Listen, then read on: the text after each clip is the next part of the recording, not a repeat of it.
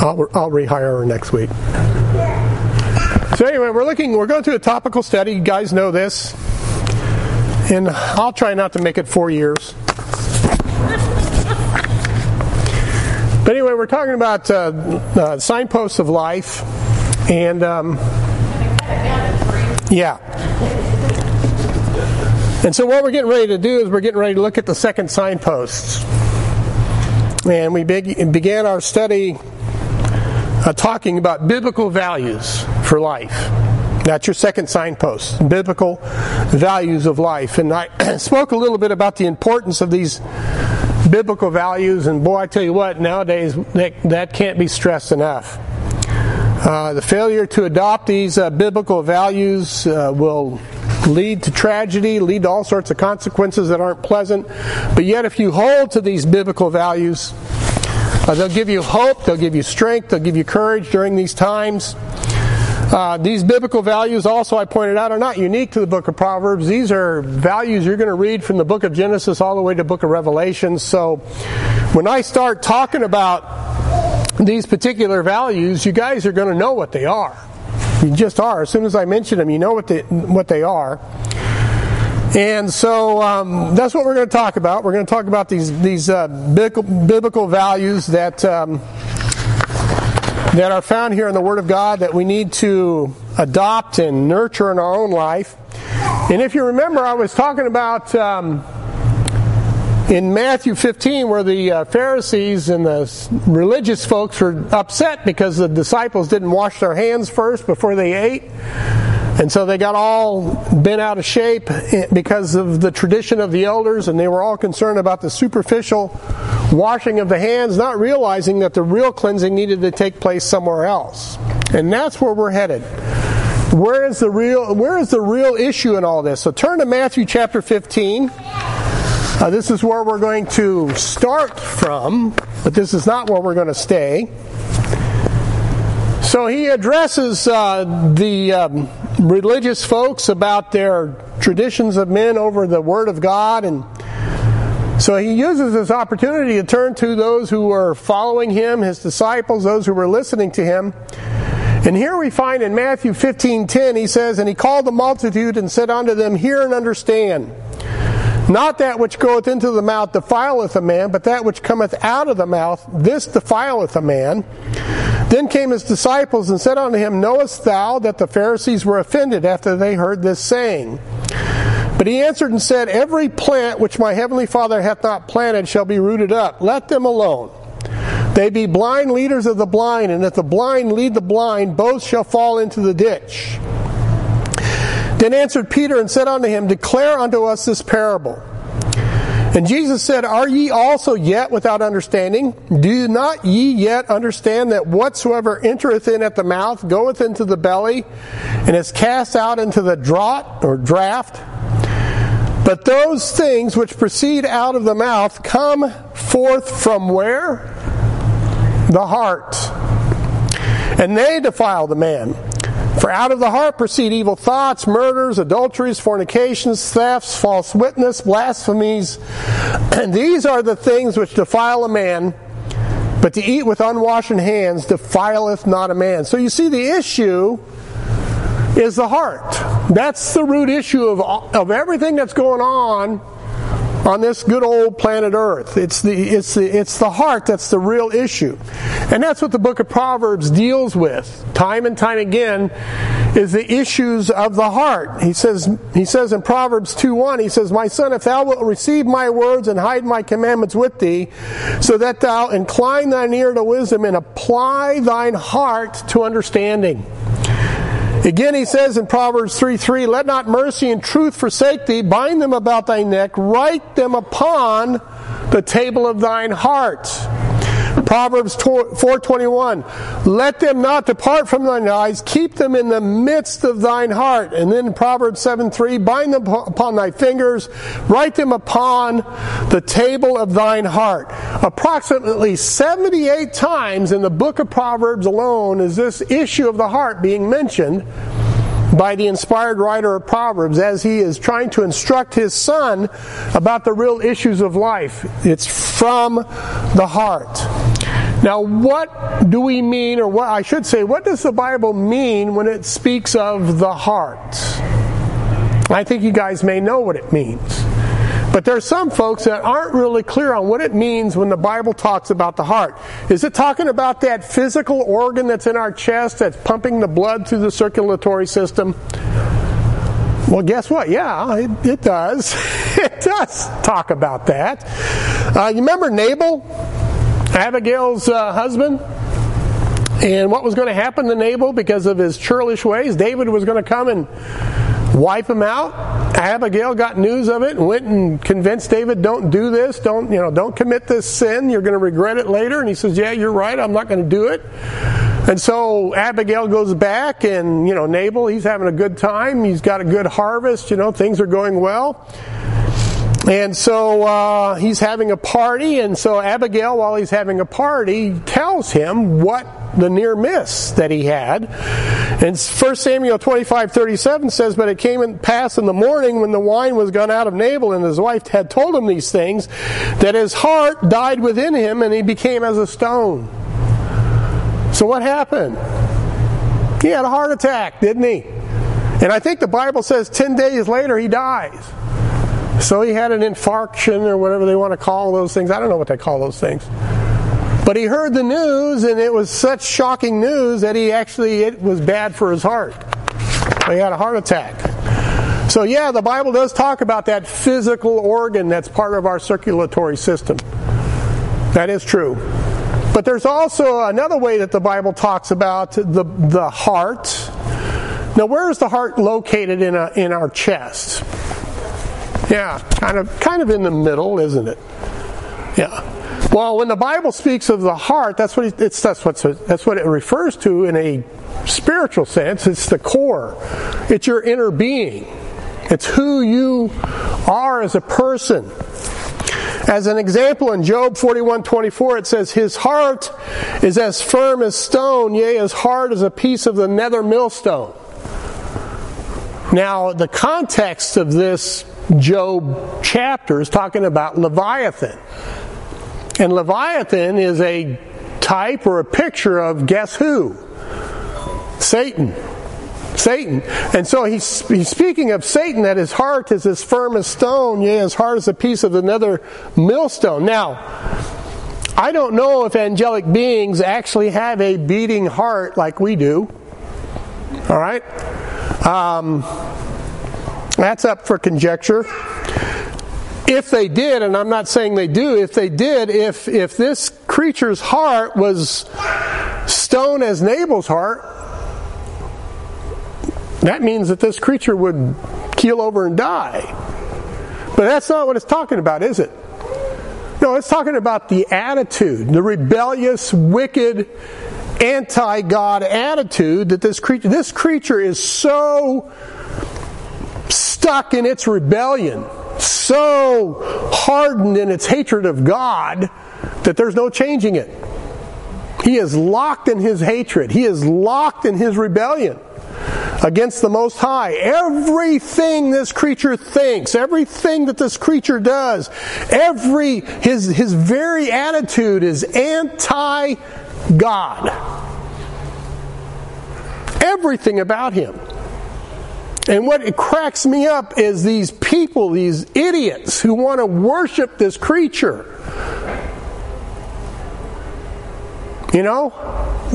What stupidity, because that creature doesn't give an nth about them. He's anti-love, he's anti-peace, he's anti-everything that God stands for. But that's the heart of this creature. That's the heart of this creature. We don't want that kind of attitude, do we? I know I don't. But that's the other way of looking at the heart. It's your attitude. It's what you think. It's what drives you. It's who you are as a person. Who you are as a person. That's why these biblical values that we're going to cover is so important. Because these biblical values give you the right heart versus the other heart. These biblical values give you the right heart. The right attitude of heart. You know, James speaks about this being's heart when he talks about the wisdom that descendeth not from above, where envying and strife and confusion and every evil work, that describes everything the devil is all about. And those who follow after his wisdom, what does Ephesians call them? The children of disobedience? You know? So these biblical values are very important. Now, I also will say this about these biblical values. They're going to sound idealistic to some folks. You know, idealistic, almost unattainable. Well, I'm going to be honest. Yes. They are. They are. And she agrees with me. They are unattainable. But that makes sense because they're biblical values. That makes sense. But that isn't necessarily a bad thing. That should encourage us to reach for them. To reach for them. To aspire to have them in our lives, these values in our lives. You know, Jesus is the light of the world, is he not? And 1 John tells us for us to walk in the light as he is in the light. Well, these biblical values is that light. Is that light. He is that light. I mean, we are a blessed people. We know that light is a person. Don't we?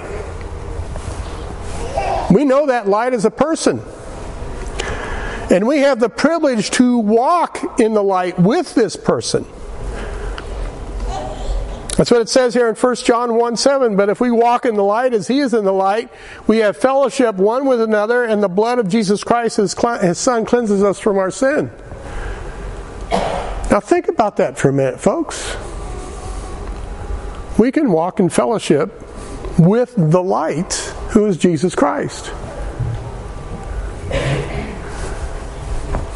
Do we? Do we take advantage of that? Do we take advantage of that?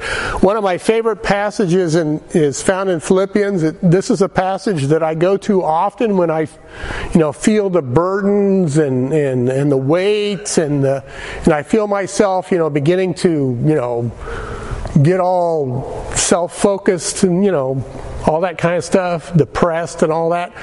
I go to this passage found in Philippians chapter 3.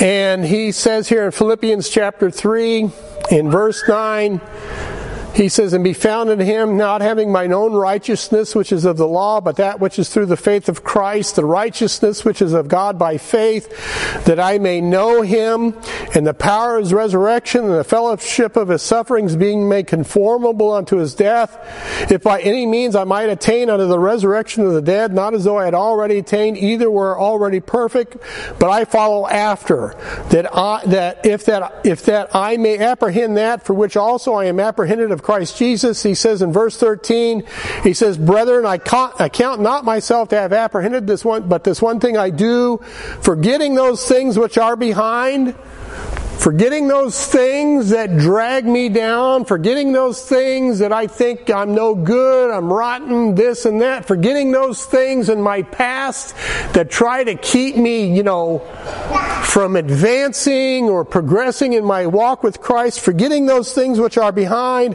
and reaching forth unto those things which are before, I press toward the mark for the prize of the high calling of God in Christ Jesus. That encourages me. That gives me hope. The cliff notes on the biblical values that we're getting ready to talk about. The cliff notes on the biblical values is this: Jesus Christ is the embodiment of these values. And he lives in us. Right now, if you're a born-again believer, He lives in us. And guess what? I can do all things through Christ which strengtheneth me. So when we are living out these biblical values, we are living out the life of Christ that each and every one of us possesses. Then why aren't you shouting hallelujah? Because it's the truth. It's the truth. And you know what? Something else. That is God's will for your life. Romans 8:28, and we know that all things work together for good to them that love God, to them who are the called according to His purpose, for whom He did foreknow, He also did predestinate to be conformed to the image of His Son. That's God's will for you and me. Paul was so confident of this purpose, he wrote to the Philippians, he says, being confident of this very thing, that He which hath begun a good work in you will perform it until the day of Christ. Until we're raptured or resurrected or whatever comes first. I don't know about you, but that gives me hope. That gives me hope. That's what motivates me to keep moving on.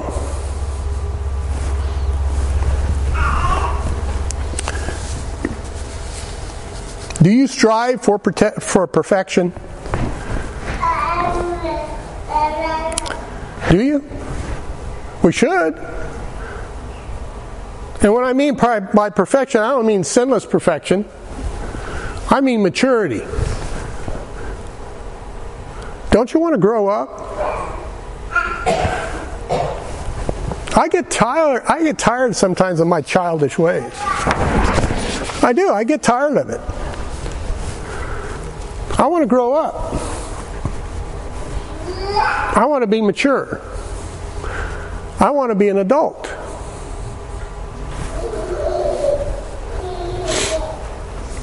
We all are running in a race. Did you realize that? 1 Corinthians 9:24, know ye not that they which run in a race run all, but one receiveth a prize?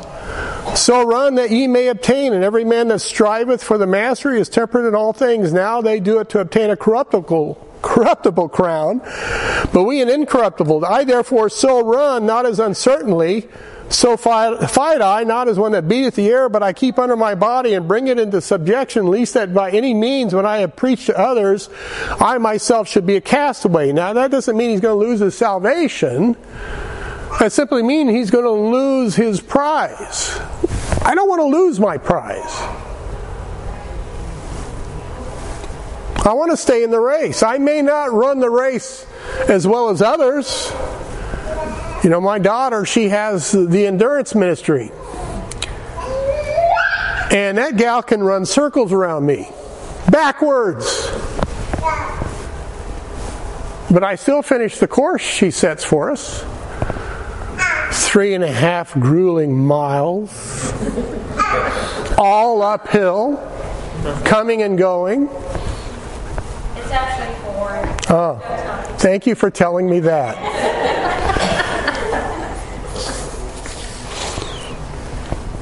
No, we're never going to be completely perfect in this life. This perfection is promised us later on. But that isn't to be an excuse to not press toward the mark. Not press toward the mark or the prize of the high calling in Christ Jesus. You know, when you stop pressing toward the mark and you stop growing, what other direction is left to you? You start digressing, sliding back. When we give up in our race, in our striving for the prize, a type of spiritual entropy. Entropy. A spiritual entropy takes place. You know what happens when we stop striving, reaching and pressing towards that The world starts becoming more and more of an influence. Our flesh starts becoming more and more of an influence. That new man that we are is no longer evident. I don't want that. I don't want that.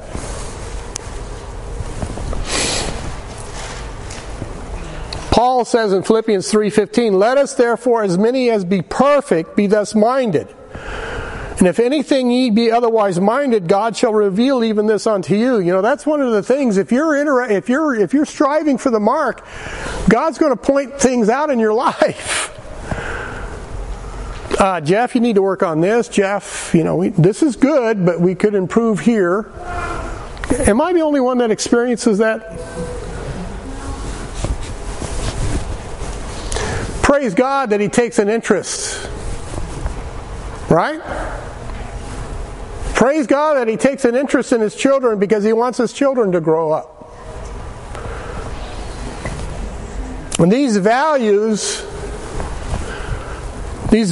are, and I don't think we use these words anymore. These values are to become convictions. Right? How many in here remembers the word conviction? Yeah. These values become convictions. I think the popular thing now is core beliefs. I think is the popular thing now. Core beliefs. This is what makes you who you are. This is what drives you. This is what leads you to reform things in your life. This is what you're always constantly finding yourself realigning your priorities, making the necessary course corrections. It's because of these biblical values. What is it, Pastor Brian? They become a part of our spiritual DNA. I talked about DNA.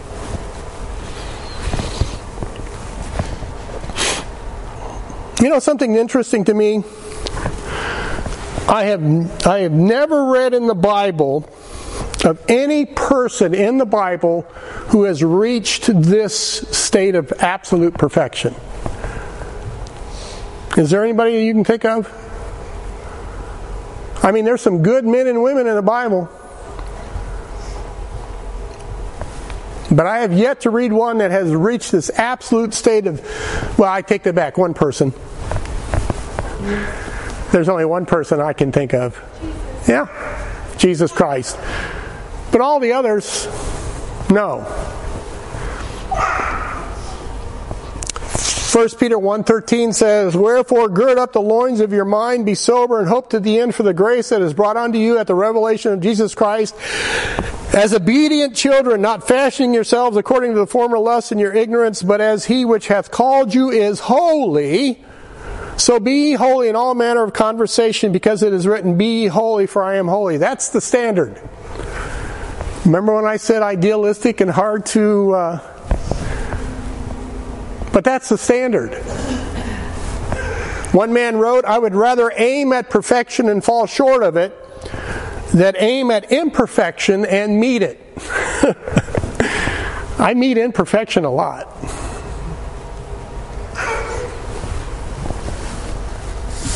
The book of Proverbs talking about the wise in heart. Wise in heart. I better be careful to say that distinctly. Wise in heart. That sounds like a German last name, doesn't it?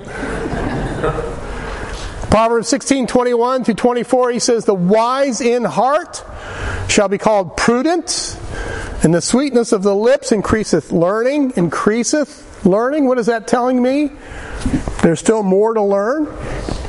Understanding is a wellspring of life. This is a constant flow unto him that hath it. But the instruction of fools is folly. The heart of the wise teacheth his mouth, and addeth learning to his lips. This is something that's progressive, continuous. A wise man is not a know-it-all.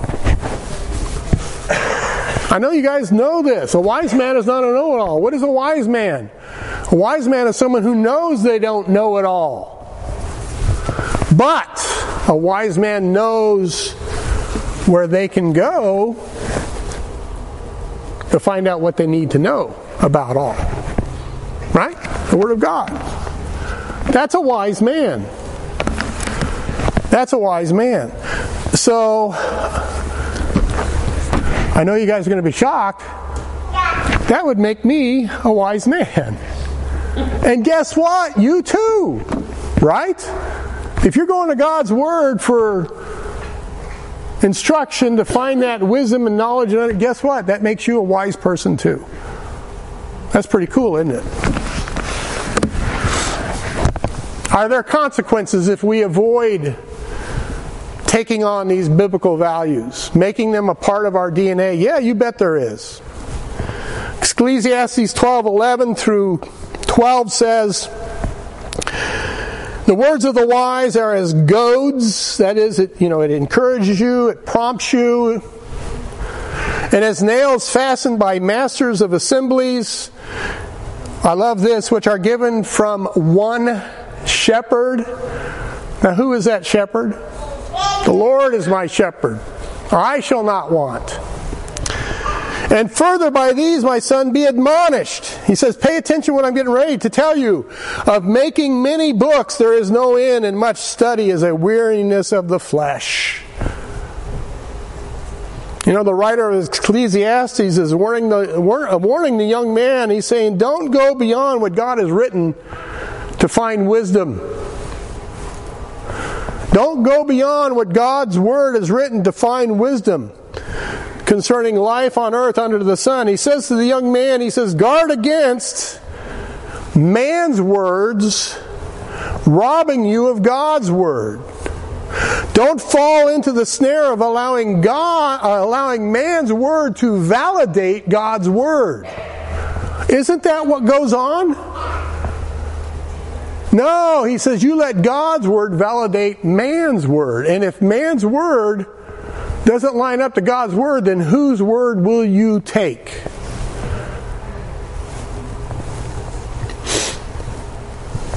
Contrary to the one who fears God and finds His written Word the source of wisdom, you have your scorners and your skeptics with their making of many books and their much study as weariness. I looked this up. I was curious. How many philosophies are existent today in the world? So I looked it up. From A to Z. Currently, from the philosophy of absurdism, which refers to the conflict between the human tendency to seek inherent value and meaning in life and the human inability to find these with any certainty. Boy, haven't we run into that. 2, Z, Zoroastrianism, which is a religious philosophy of fatalism, that all destiny is pre-written and nothing and no one can change it. So from A to Z, currently, there are 406 various philosophies. Weariness of study. And on top of that, it depends on who you go to, there's 7 to 12 branches of philosophy. So you got 406 different opinions out there. And not a one of them know the truth. Proverbs 14:6 says, a scorner seeketh wisdom and findeth it not. But knowledge is easy unto him that understandeth. Skeptics and scorners by definition are folks who are unsure of their beliefs. That's why there's 406 different philosophies or viewpoints of life.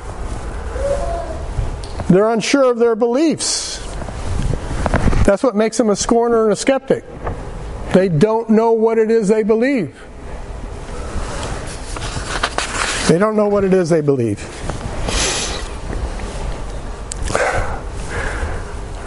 I wish I could take that clock and move it back about 20 minutes.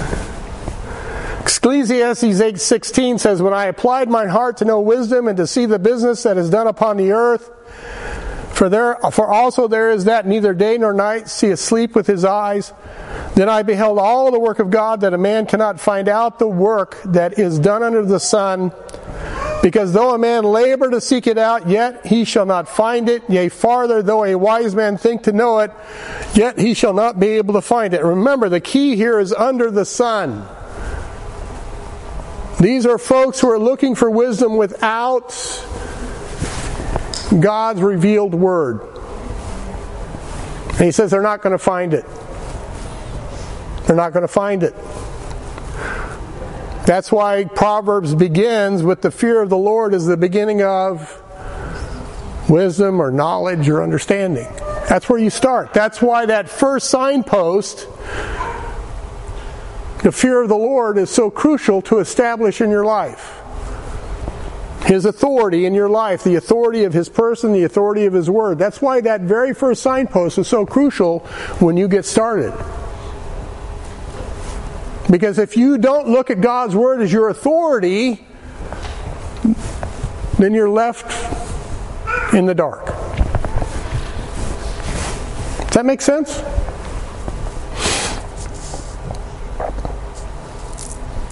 You know, we had that warning in Proverbs 29:18, where there is no vision, the people perish, but he that keepeth the law, happy is he. We looked at that word vision, and that's talking about God's word. A little bit of history. When the persecuted European Christians came to this land, they brought with them these biblical values. Right? They brought with them these biblical values.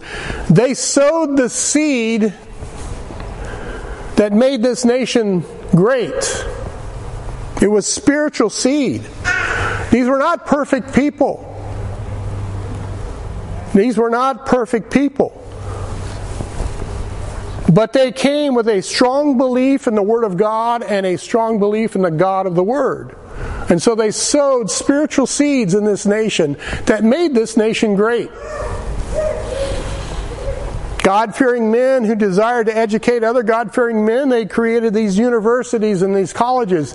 You realize all of the big Ivy League colleges were started by God-fearing men? That they wanted to train other God-fearing men so these God-fearing men would be good leaders for this nation? It's not that way now. It's not that way now. In the 1700s, the Great Awakening occurred. The likes of Jonathan Edwards, George Whitefield, John Wesley. These revivals, this Great Awakening, established the biblical foundation for this nation.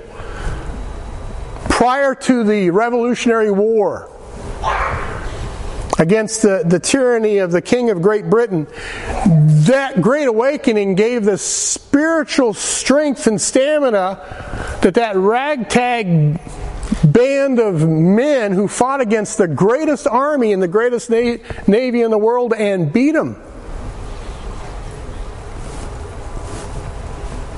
In spite of what the rewriters of history teach us, it was the preaching and teaching of the Bible that broke the back of slavery in this country, not the Civil War. It was the Bible preaching against it.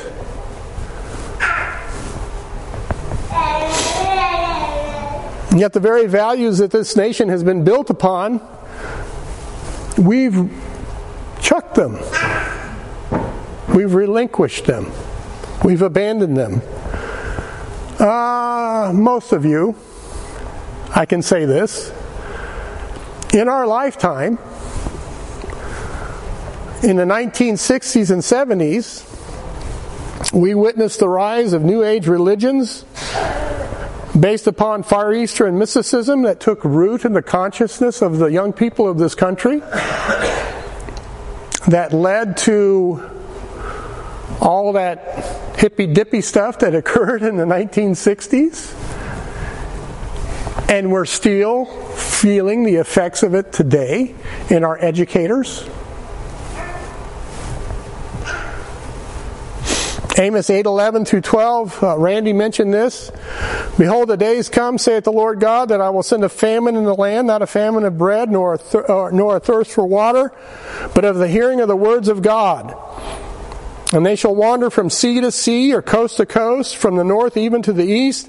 They shall run to and fro to seek the word of the Lord and not find it. There has been a steady growth of skepticism take root in our country, especially among our youth, to the point that whole cities are now held captive by anarchists. And those who want to uphold the law and the truth are now considered the enemies of the state. Who would ever thought that we would be in this situation?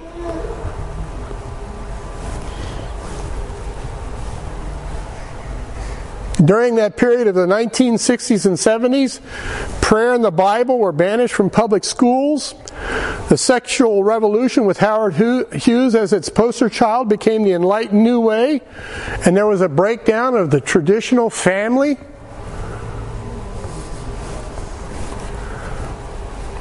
We as a nation have lost our anchor. We're now adrift. We're a people where there is no clear moral vision.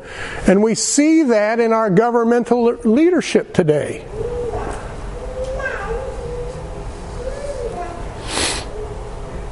I think this nation will soon become shipwrecked unless God has mercy on us and there's a great revival take place. And I'm not talking about a political revival like your conservative talking heads are trying to encourage. What this country really needs is a spiritual revival. We need to get right back to the roots of what made this country great.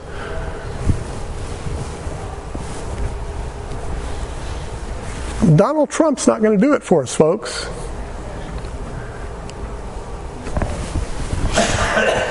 There's been a lot of valiant efforts trying to turn back some of this stuff.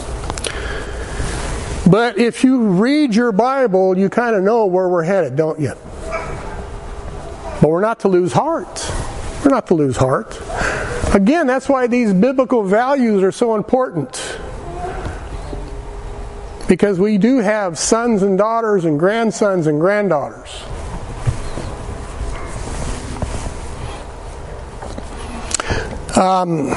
Last Wednesday, Pastor Randy started his manuscript evidence. And he said, he made the point, he said the key issue in Christianity in the last days of the church age, prior to the rapture, will be the issue of the authority of God's Word, the Bible. Boy, howdy. And he mentioned the church. And believe me, if you are aware, the church is so confused on which Bible, aren't they? It's even true of our own country. We have rejected the Bible, the very foundation upon which the Constitution was established. And now America, pay attention to what's going on, folks. Now America is trying to find meaning through myths. Myths. The youth of our nation is now following the likes of men like Joseph Campbell, who wrote a best-selling book on all religion is a myth. Bestseller. George Lucas, Star Wars. And then James Cameron, who, what was that movie he did? Titanic. Yeah, but the other one with the blue people. Oh, Avatar. Avatar. Yeah, they're selling myths to provide meaning in life. Instead of Almighty God, it's now acceptable to say the force be with you. What's being introduced here, folks? In the consciences of generations, now we have the idea of an impersonal power that we now call the universe. Have you ever heard that? Well, if the universe will bless me, or if... What happened to God Almighty? What happened to God Almighty? And the popular entertainment today on the movie screens, and the big money maker is now these DC and Marvel comic book heroes come to life on the screen and on television. I think almost every night of the week there's some sort of superhero comic book like program going on. There's nothing new under the sun, folks. There's nothing new under the sun. It's just a knockoff of the old mythical stories that they used to tell in ancient Greece and Rome and Babylon. The stories, the saga of gods and demigods and humans in conflict with each other, and the hero of the story either being a figure of tragedy or a figure of conquest. But that's what's being offered to the young people. You know what that is? That's nothing short than the old serpent giving his side of the story. And people are loving it. They're buying into it. Why? The consequences of abandoning the biblical values. What was once touted as a liberation and enlightenment movement that was to free us from these archaic values is the very thing that has enslaved this nation in immorality and debt. Our debt is in the trillions, and we keep getting deeper in debt. That's scary. That's very scary. And I don't know, you guys, if you pay attention, there's no longer any kind of moral foundation which our young people can turn to now for stability. And you know what's settled in our nation today? A fatalistic nihilism. They like to blame things on the pandemic. I'm thinking if we had these biblical values solid, I think we would have weathered this pandemic a little better. But we've got young people out there who've lost hope because they've never been given the reason for hope in the first place. Jesus spoke a parable in Luke 6:46. Turn to Luke chapter 6:46. This is exactly where we are. I'm kind of sound like a Debbie Downer, aren't I? But what I'm doing is I'm building up to our first biblical value. And once I go through all of this depressing news, you're going to see why this next biblical value is so important. But look at Luke 6:46. He says, "And why call ye me Lord, Lord, and do not the things which I say?" Okay, there's signpost number one, the authority of God. "Whosoever cometh to me and heareth my sayings and doeth them, I will show you to whom he is like. He is like a man which built a house and digged deep and laid the foundation on a rock. And when the flood arose, the stream beat vehemently upon that house and could not shake it, for it was founded upon a rock. But he that heareth and doeth not is like a man that without a foundation built a house upon the earth, against which the stream did beat vehemently, and immediately it fell, and the ruin of that house was great." Now notice what Jesus started this parable. "Ye call me Lord, Lord, and do not the things which I say." Again, it's that first signpost. It's the authority of God in our lives. Multitudes today are building their houses on foundations of sand. They put their hopes in careers or money, their safety and welfare in men's governments. How's that working?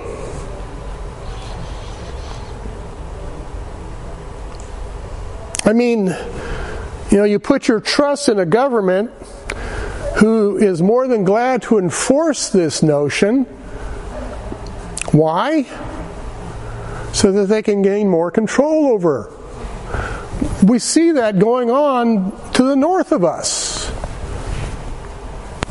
in Canada. And they believe that their house will stand the test of time. But when the wind comes along and the waves come along and a tragedy like a pandemic happens, then what happens? Their life just comes crashing down. Comes crashing down around their heads. And they begin to wail that everything worthwhile is now gone. Those who have built their house on the rock, which is Jesus Christ, when the winds and waves come and beat vehemently upon the house, they understand the limitations of their material house.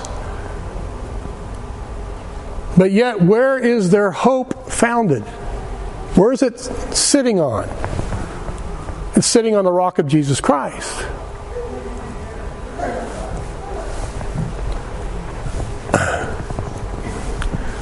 Do you have hope for the future? For your future? I hope you do. Because our hope is Jesus Christ. The stock market might crash. Might lose your job. House might burn down. But is this eternity? No, it's not. That's why this first biblical value that I'm going to teach on is so important.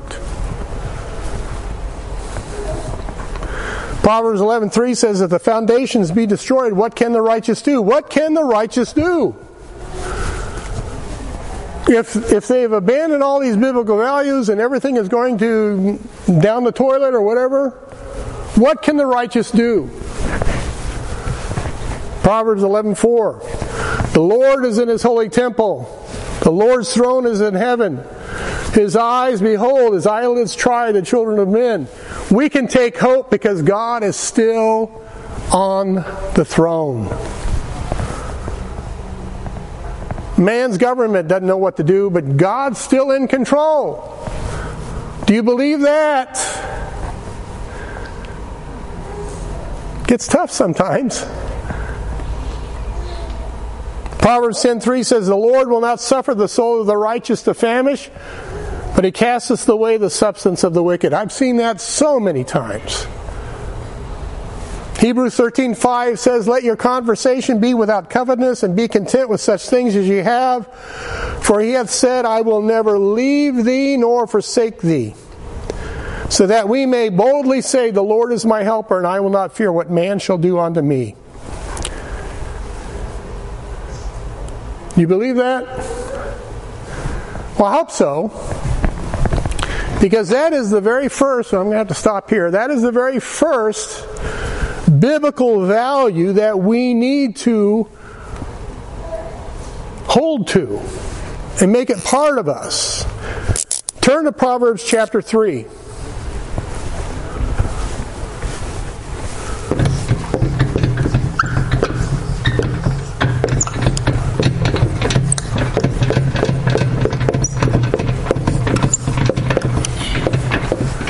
Somebody read Proverbs chapter 3, verses 5 through 6.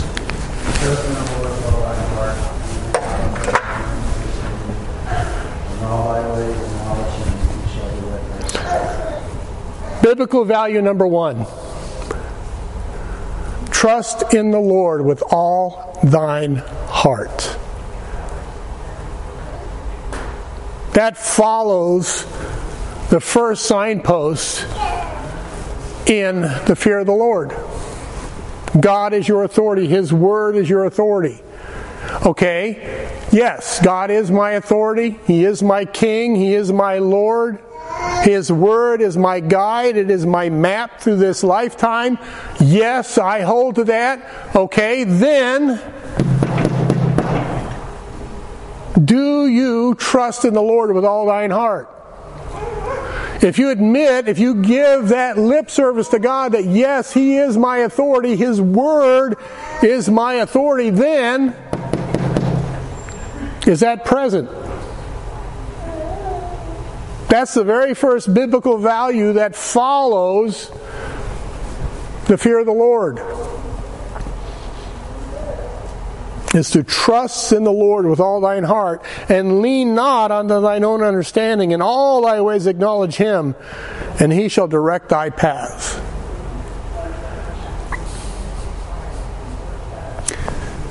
Is this easy? Sometimes. When things are going good. Right?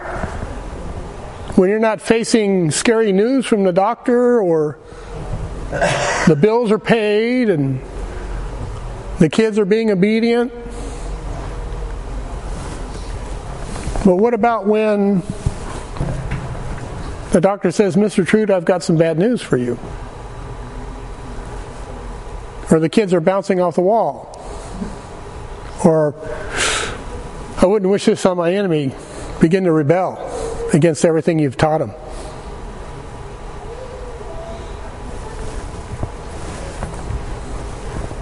So trust in the Lord with all thine heart. That's the very first biblical value that we are going to look at.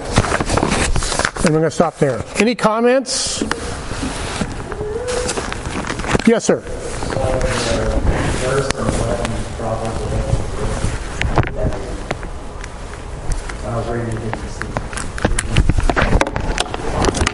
Proverbs 11:4. Yeah, 11:3. Give me a second and I'll get there.